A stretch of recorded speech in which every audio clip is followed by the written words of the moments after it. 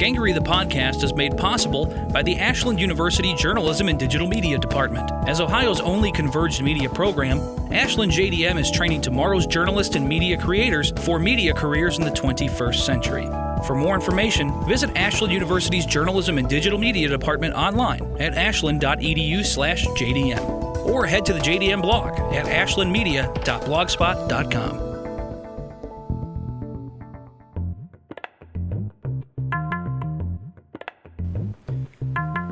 This is Matt Tullis.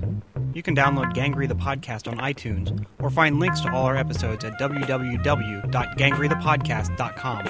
That's www.gangerythepodcast.com.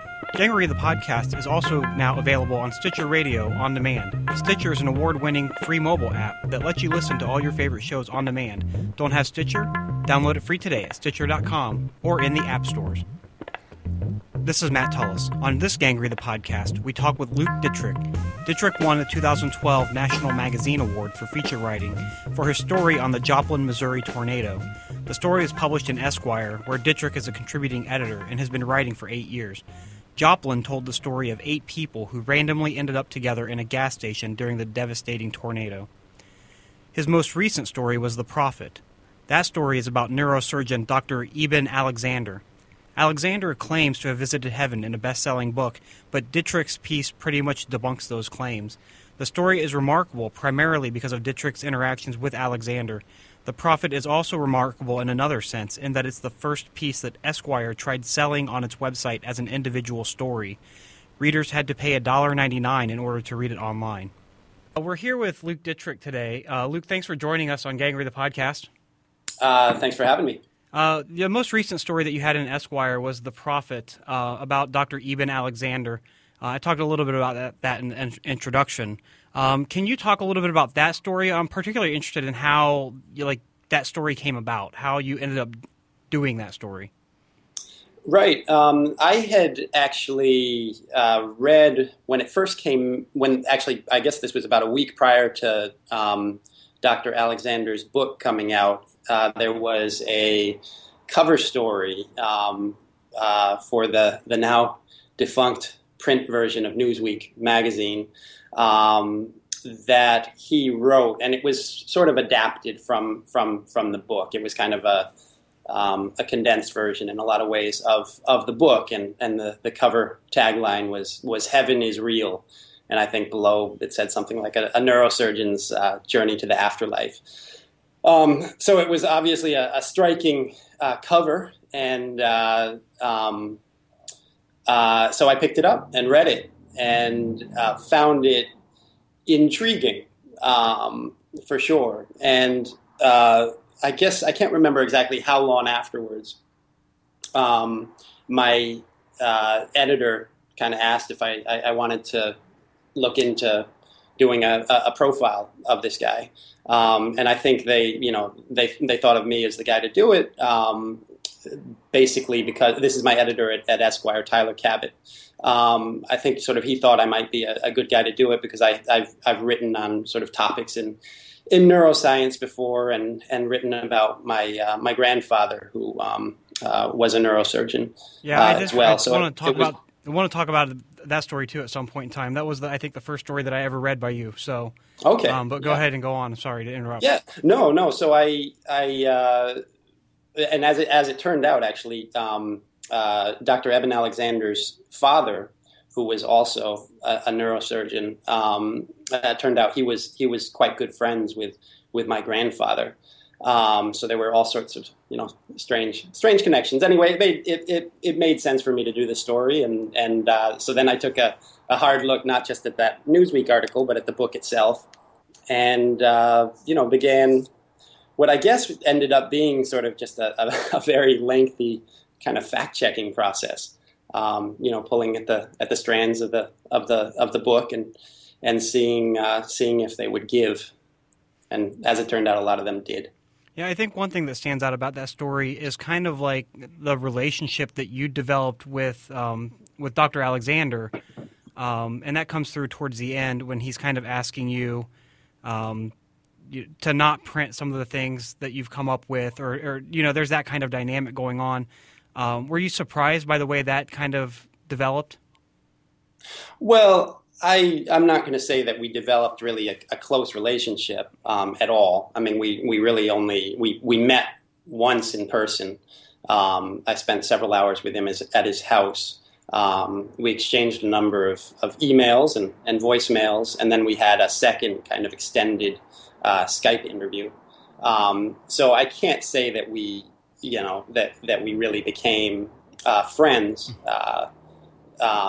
Though, as you know, I mean, when you spend any length of time with somebody that you're writing about, you do develop more than like a clinical relationship with them, I guess. But I'm not gonna say that we developed any sort of real friendship or anything. Yeah. What was the most challenging aspect of that story? It ended up being very challenging to write. I struggled with the structure of it a lot. And my editor, who I mentioned before, Tyler, really did a fantastic job with this one. I think I sort of swung and missed twice, I believe, at kind of drafts of this story, and was just trying to, really struggling with figuring out what the right structure was for it, how to tell this story that had a lot of different kind of moving parts, and also it was this, his story combined with kind of the process of my reporting and sort of a lot of past and present interwoven, and ultimately, I think Tyler sent me, after I think my second pretty much failed draft, sent me just this very short note, just a few hundred words, where he, just sort of set up in a simple way, saying, maybe why don't you try approaching it like this, and gave me an idea for this sort of, he gave me like, a half sentence for each section for the first few sections.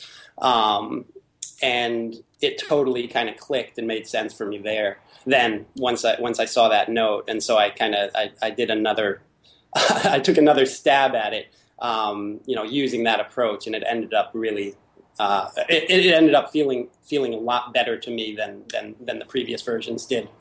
So that was one where Tyler really kind of saved my ass.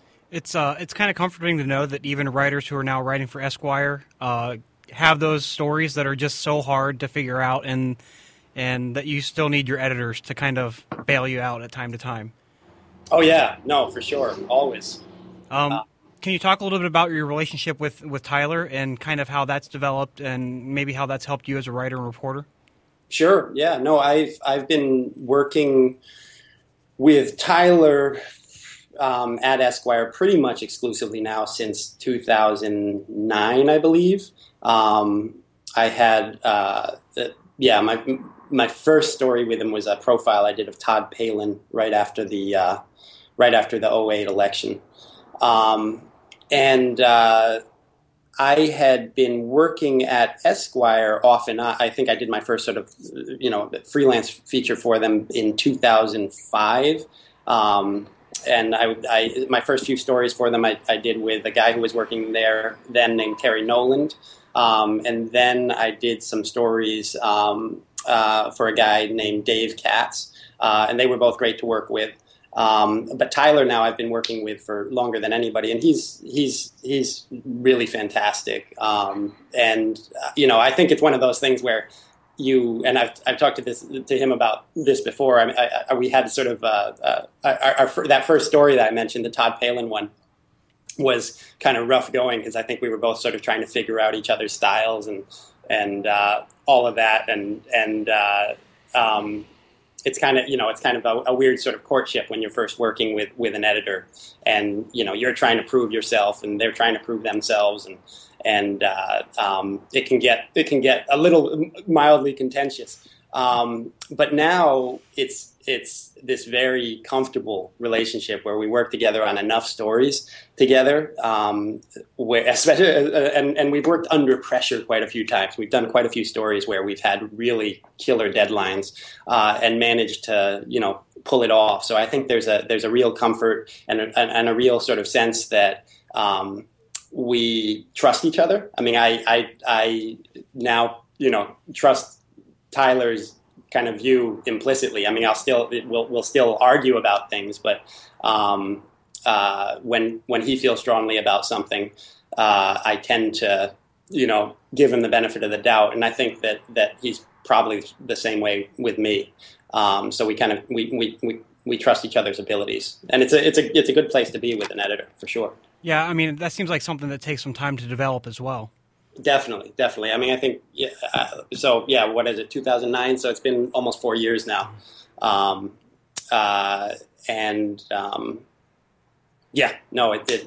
It takes a while, but it's great. It's great when you find, a great editor who you can be kind of comfortable with and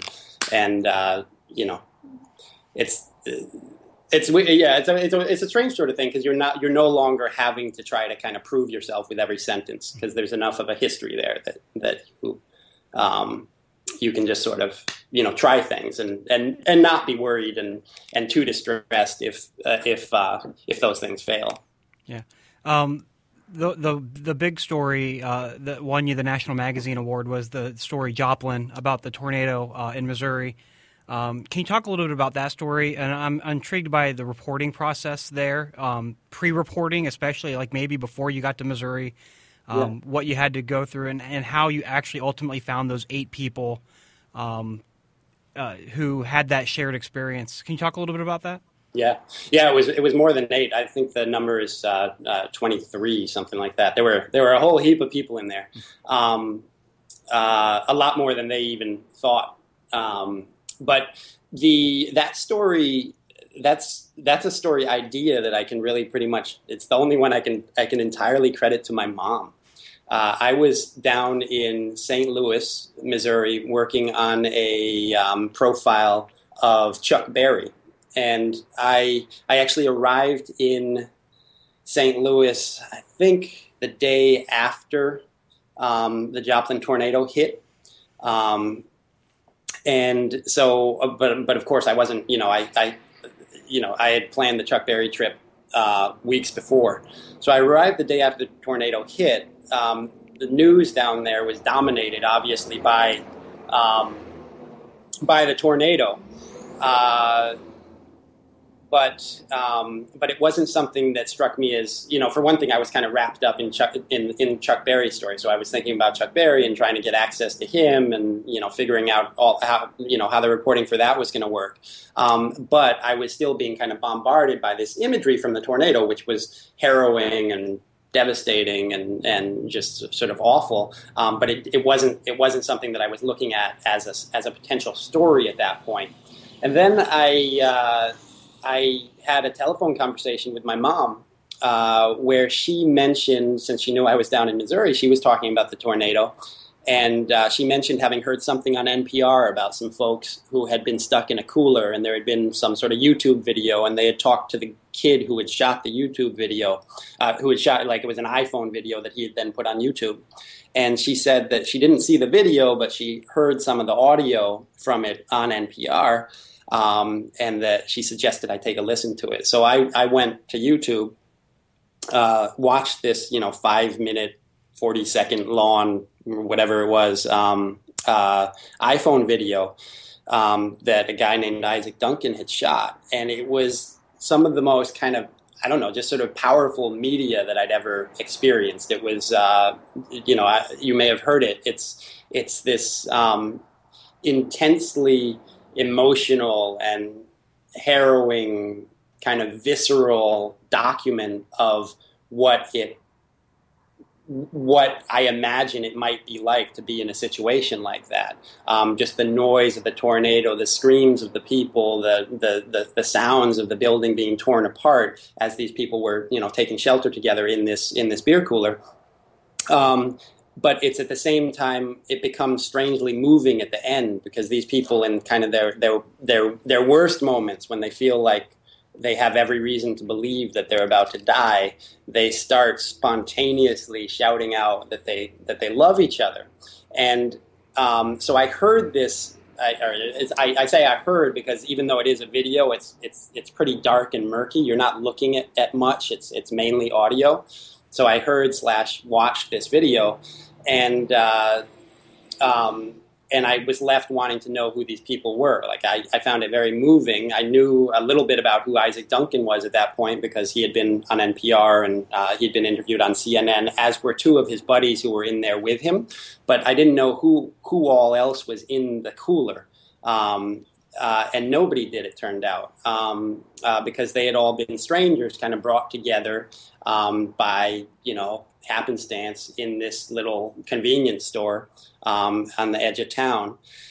And after the tornado hit, after they sort of miraculously survived it, they all dispersed and went back to wherever they came from and did not keep in touch. So I saw that, and I immediately thought that would be a story, to find out who these people were and to tell how they had come together, and basically tell the story of this iPhone video, but tell it in kind of a full contextualized way.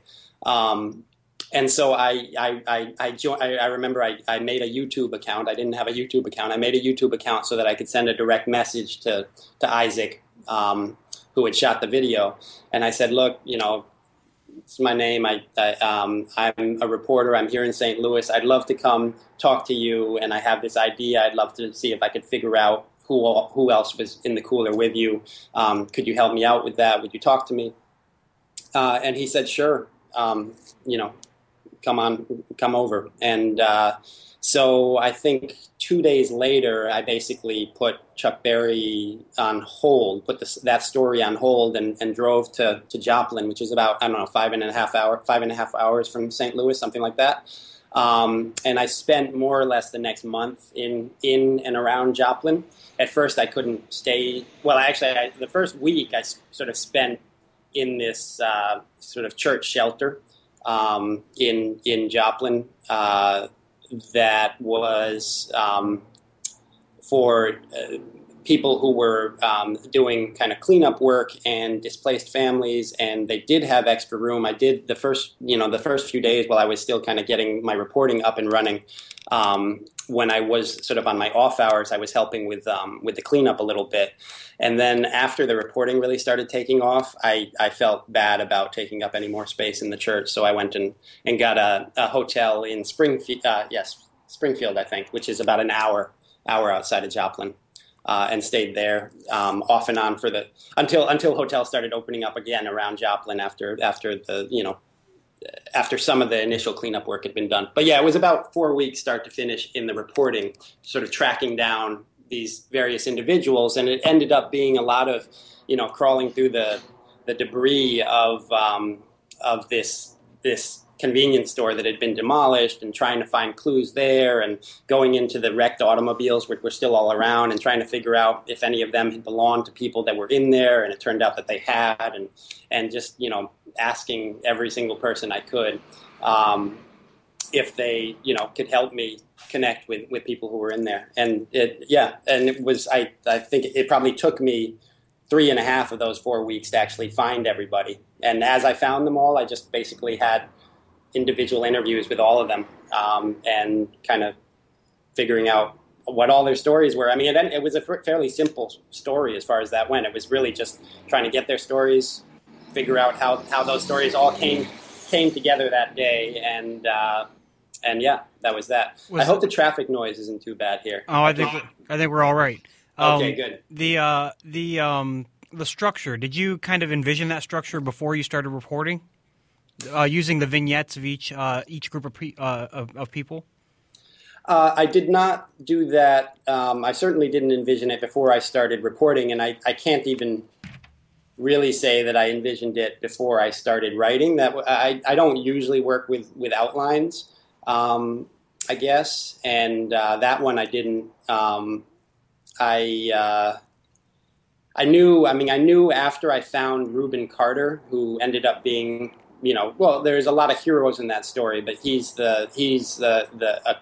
was working as a clerk at that convenience store at the Fast Trip, and he ended up sort of taking actions that saved a lot of lives that day, and was certainly a hero, and a very compelling kind of personal character as well. And so I definitely knew I wanted to start with him shortly after I met him. But then the story just kind of, came together bit by bit after that. I mean, because as I mentioned, there's like, 23 people that were in there. The biggest challenge structurally, and I guess, in terms of just storytelling in general, was how to tell the stories of all these people in a way that wouldn't lose the reader in what is a relatively short, format. I mean, it was like 10,000 words or something. It's not War and Peace, and you don't have you can't really rely on like a list of all the characters at the beginning. You need to somehow help the reader keep track of all these different characters. And so I did end up breaking all these people up into sort of subunits, I guess, either family units or people who happen to be sort of thrown together in the moment. And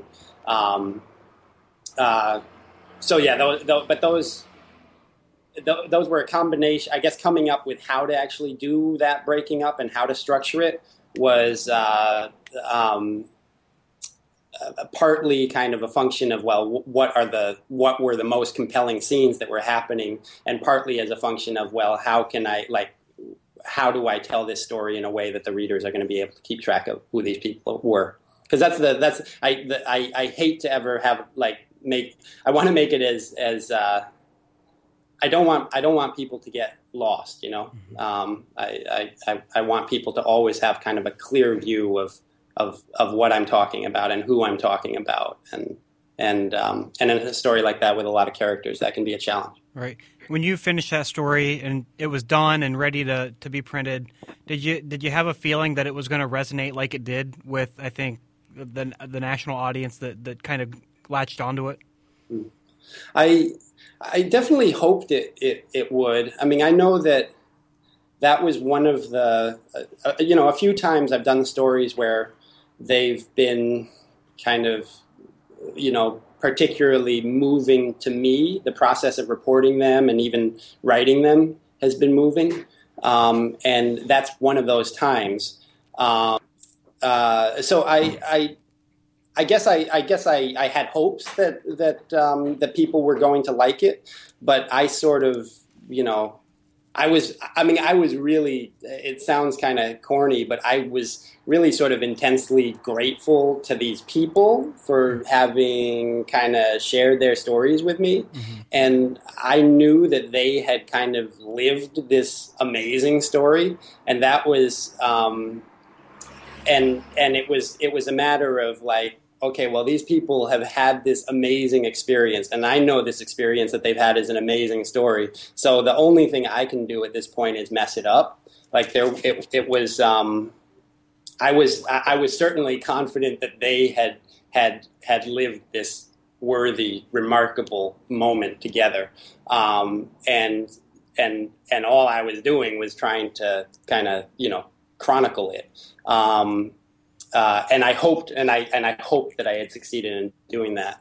That was another. I mean, back to the editing question. I mean, in the editing of that piece, the kind of key. I mean, Tyler obviously, his hands are all over all the pieces, but that was one where I had my initial draft, I think, was probably 3,000 words longer than the final version. I had sort of this extended coda where I follow up on what all the people had done sort of after they left the cooler. And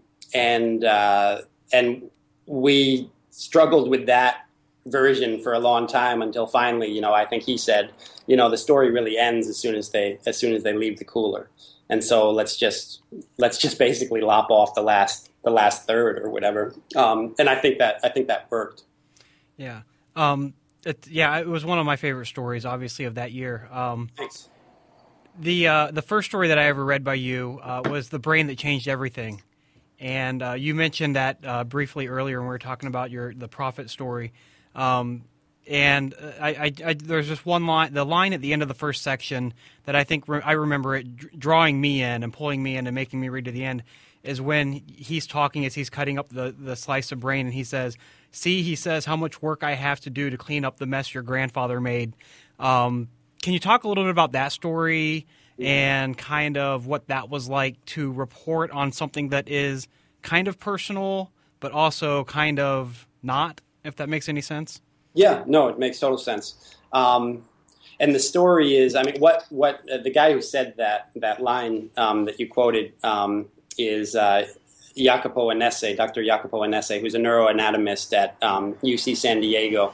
And he works at a place, he founded this place called the Brain Observatory. And he has been working to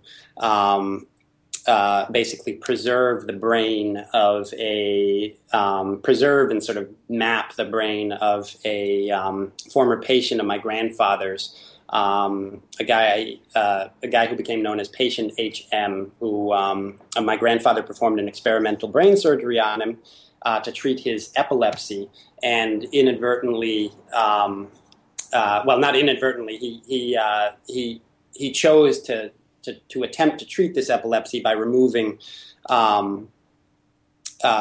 his patient's hippocampus. He had some success in treating epilepsy by removing one half of the hippocampus, and in this particular patient's case, he decided to basically remove the entire hippocampus, hoping that would alleviate the symptoms of epilepsy. And it did to a great extent, but it also surprisingly destroyed his patient's ability to create new memories. At the time, the function of the hippocampus was unknown, and kind of everybody learned through this kind of tragic operation that the hippocampus is essential for memory formation.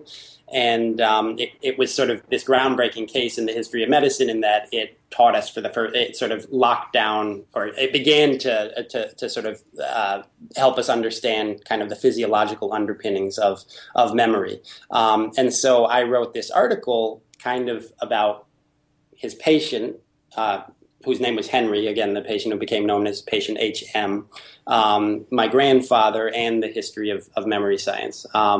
And Jacopo, the neuroanatomist, and I were sitting in his lab one evening, and Jacopo was working with little sort of mounting slides of Henry's brain. Henry lived for 6 decades after the operation, and died in, I think, 2008.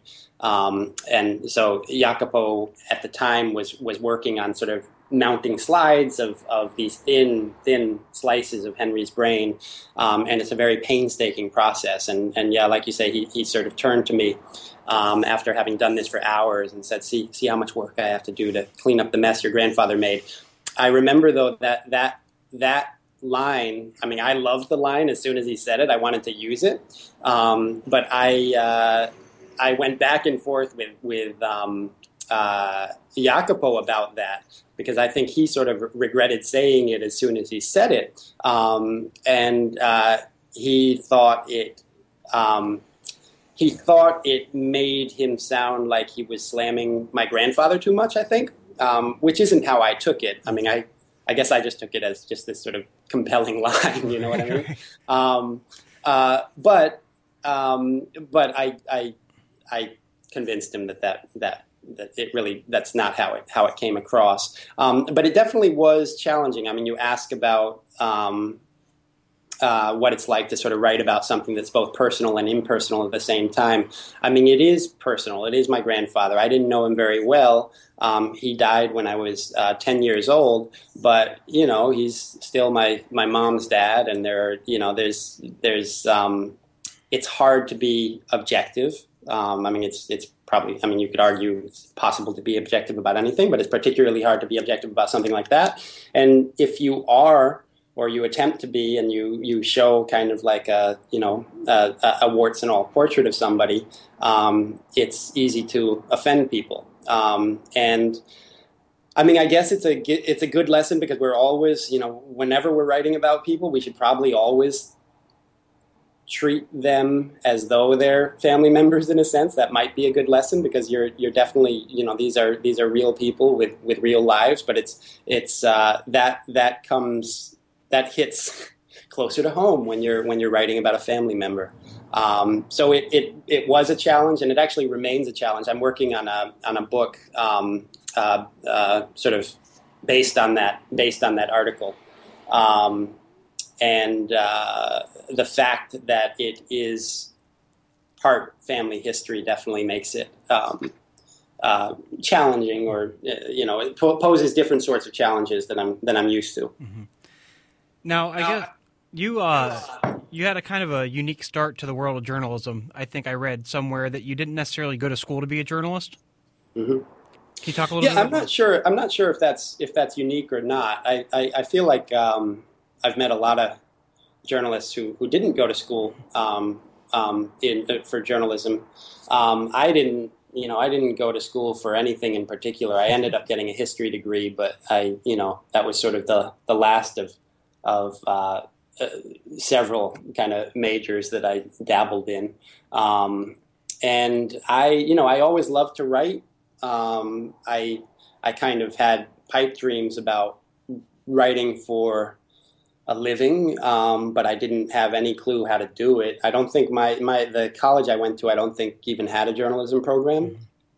And after I graduated, I didn't know what I wanted to do at all. I had just read this series of books called the Alexandria Quartet by Lawrence Durrell, and they made Alexandria in Egypt sound like the most romantic place on earth. And one of the protagonists was an English teacher in Alexandria.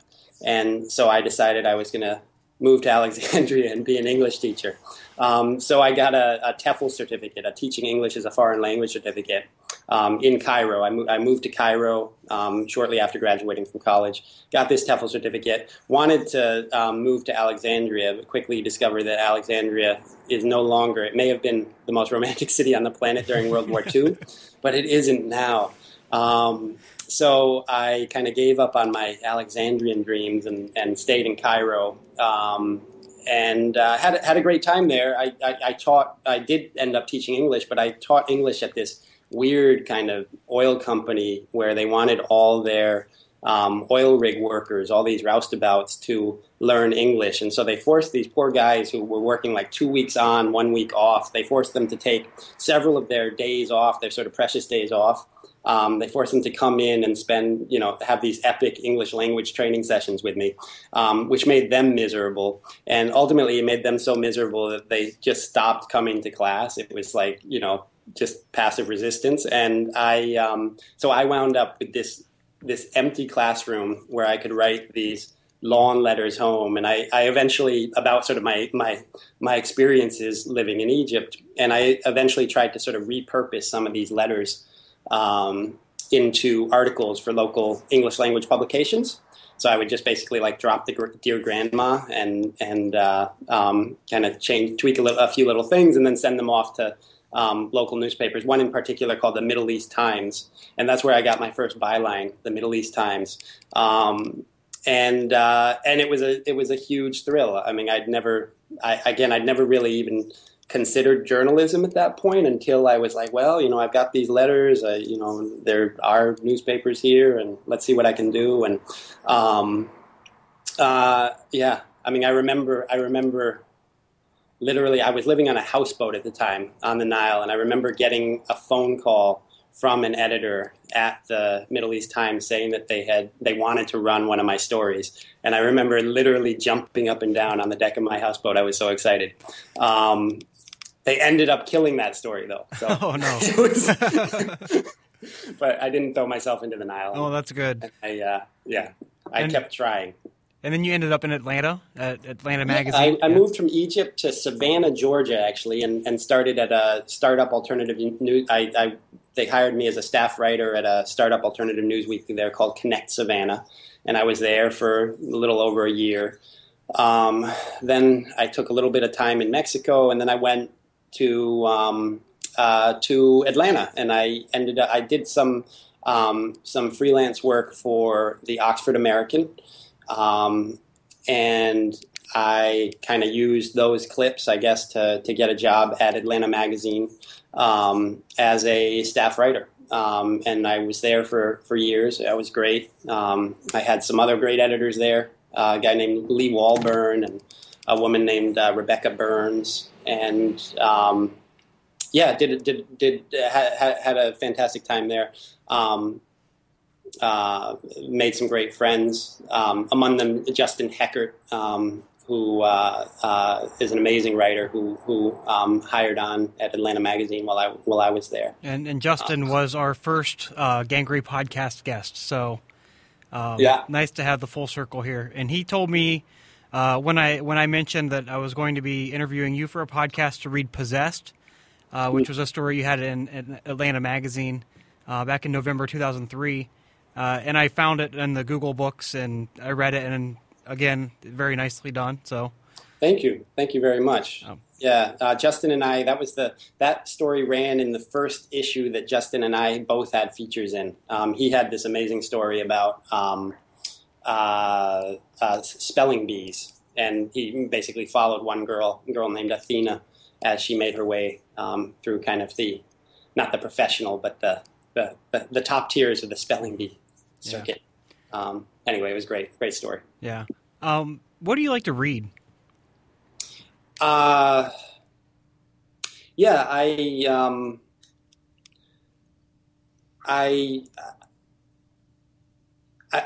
definitely read a lot of. I probably read more kind of magazines than anything else. But I do still. I still read fiction when I can. I probably don't read as much as I should, but I mean, I recently read. Let's see, there's a great George Saunders collection of short stories called 10th of December. I hope I'm getting that right. It's not. I hope that's the date.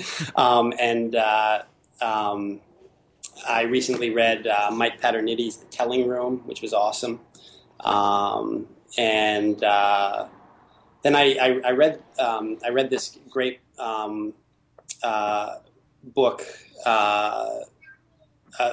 written by I want to say David Lipsky about a road trip he took with David Foster Wallace.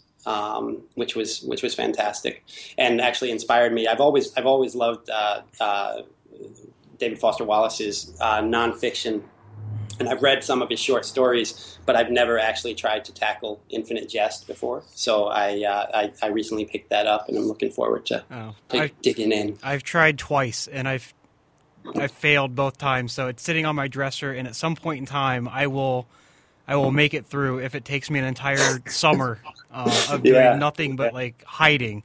It's definitely daunting. Yeah, it's sitting on my dresser, and I think it's taunting me. I mean, it's just so much. But maybe the best thing to do would be to get that on Kindle or iPad, so the bulk of it isn't so evident. Right. It doesn't look quite as intimidating.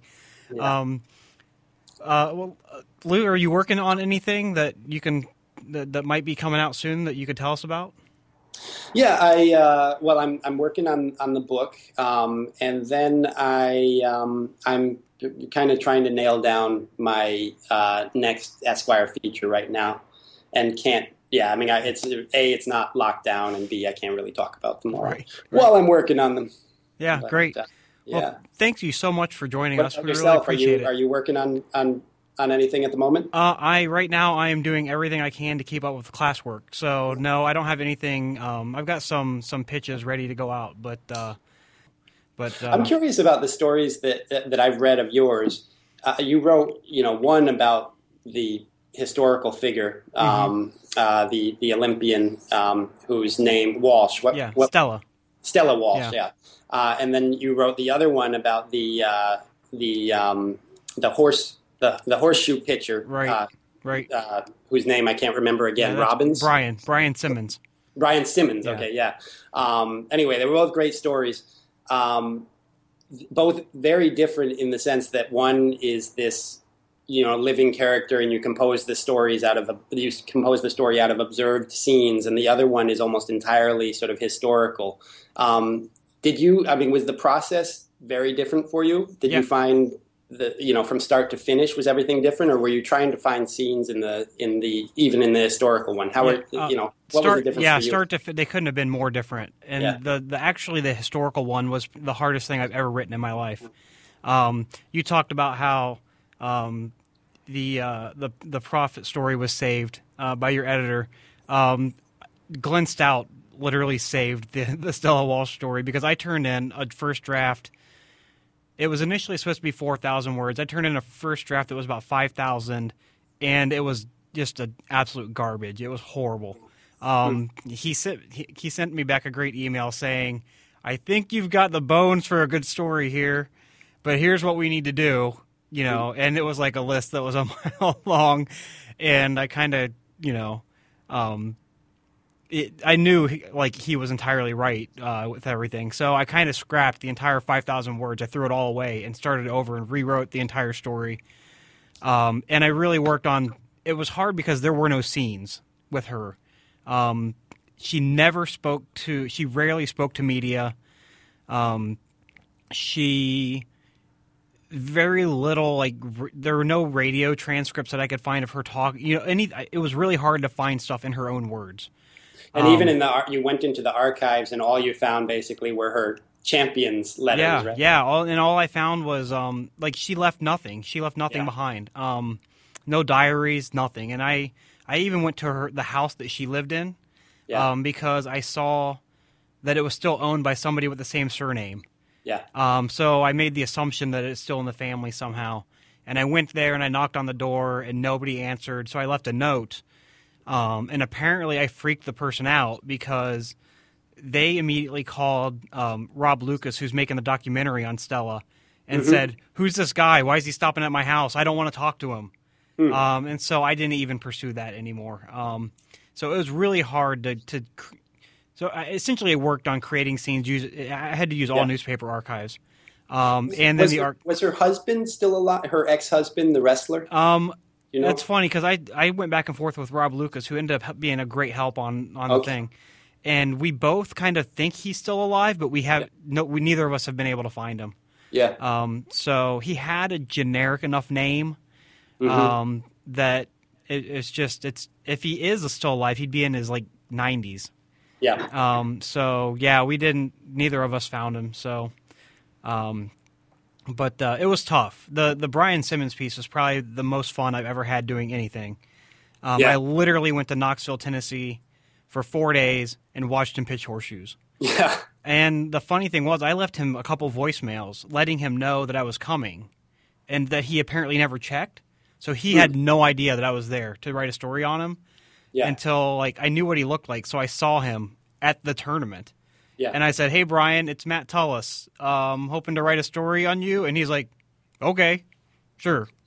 And you knew it was going to be about him. You didn't show up at the horseshoe tournament looking for a story and found him. You knew prior to going. No, I knew prior. I knew going in that it was him because when I was at the Columbus Dispatch, I wrote about Alan Francis. And that story was it was not nearly as long. It's about 1,000 words long. It ran in the Dispatch, and that was a couple in 2007. And so I had been keeping track of him, seeing what's going on with his career, because he just keeps winning and winning, and I kept checking it, and I kept thinking maybe someday I'll pitch something on him to a bigger magazine or something.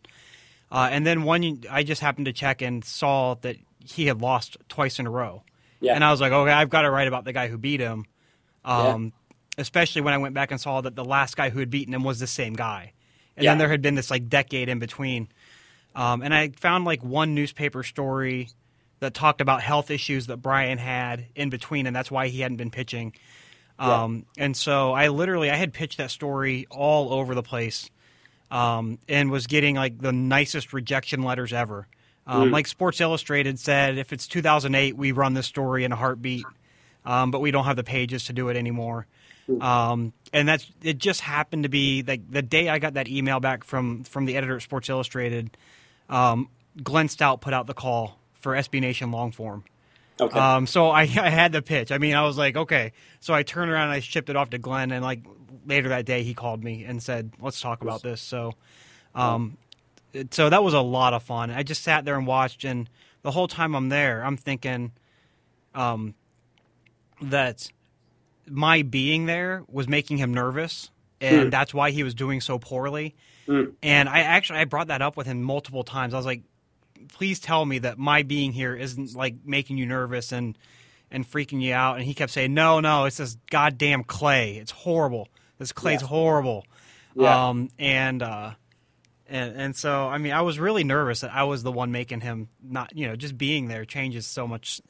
And he swore to God that wasn't the case. So, but he was hurt. I found out later, I didn't find out until after the tournament, that he had essentially a broken ankle that he was pitching on. So, because I called him, I just called him and asked, how things were and what were, how the ride home was and everything. And he's like, well, I got to go to the doctor because I think my ankle's broken. And I was like, did you know about this before? He's like, yeah, I knew about it before, but I wanted to go pitch horseshoes. And so, yeah, he was that was such a fun story to do. So, but I like kind of offbeat sports stories. And so I kind of just I had a piece in Sports on Earth a couple weeks ago on a cameraman at the PGA Championship. The guy up in the tower on the 18th green. Just like what it's like to record golf's defining moments, through the lens of a camera. And that was a lot of fun. So yeah, I like doing sports, but I don't like necessarily to do the game stuff. So, although I am doing high school football tomorrow night for the local newspaper, so that's always interesting. So, all right. But it's thanks a lot. I mean, it's been fun. Yeah. No, thank you. I appreciate it. We've been talking with Luke Dittrich, a contributing editor at Esquire magazine. We've linked to all the stories we discussed on our website. That's www.gangreythepodcast.com. Join me next time when I talk with Jason Fagone, who writes for Philly Magazine and has written the book Ingenious, the true story of invention, automotive daring, and the race to revive America. Stay up to date with the podcast by following us on Twitter at Gangrey Podcast. That's at GANGREYPODCAST. We also have a website. It's www.gangreythepodcast.com. Gangrey the Podcast is produced in the studios of WRDL 88.9 at Ashland University. This episode was produced by Steve Cease. Our intro music comes from Noah Heyman. I'm your host, Matt Tullis.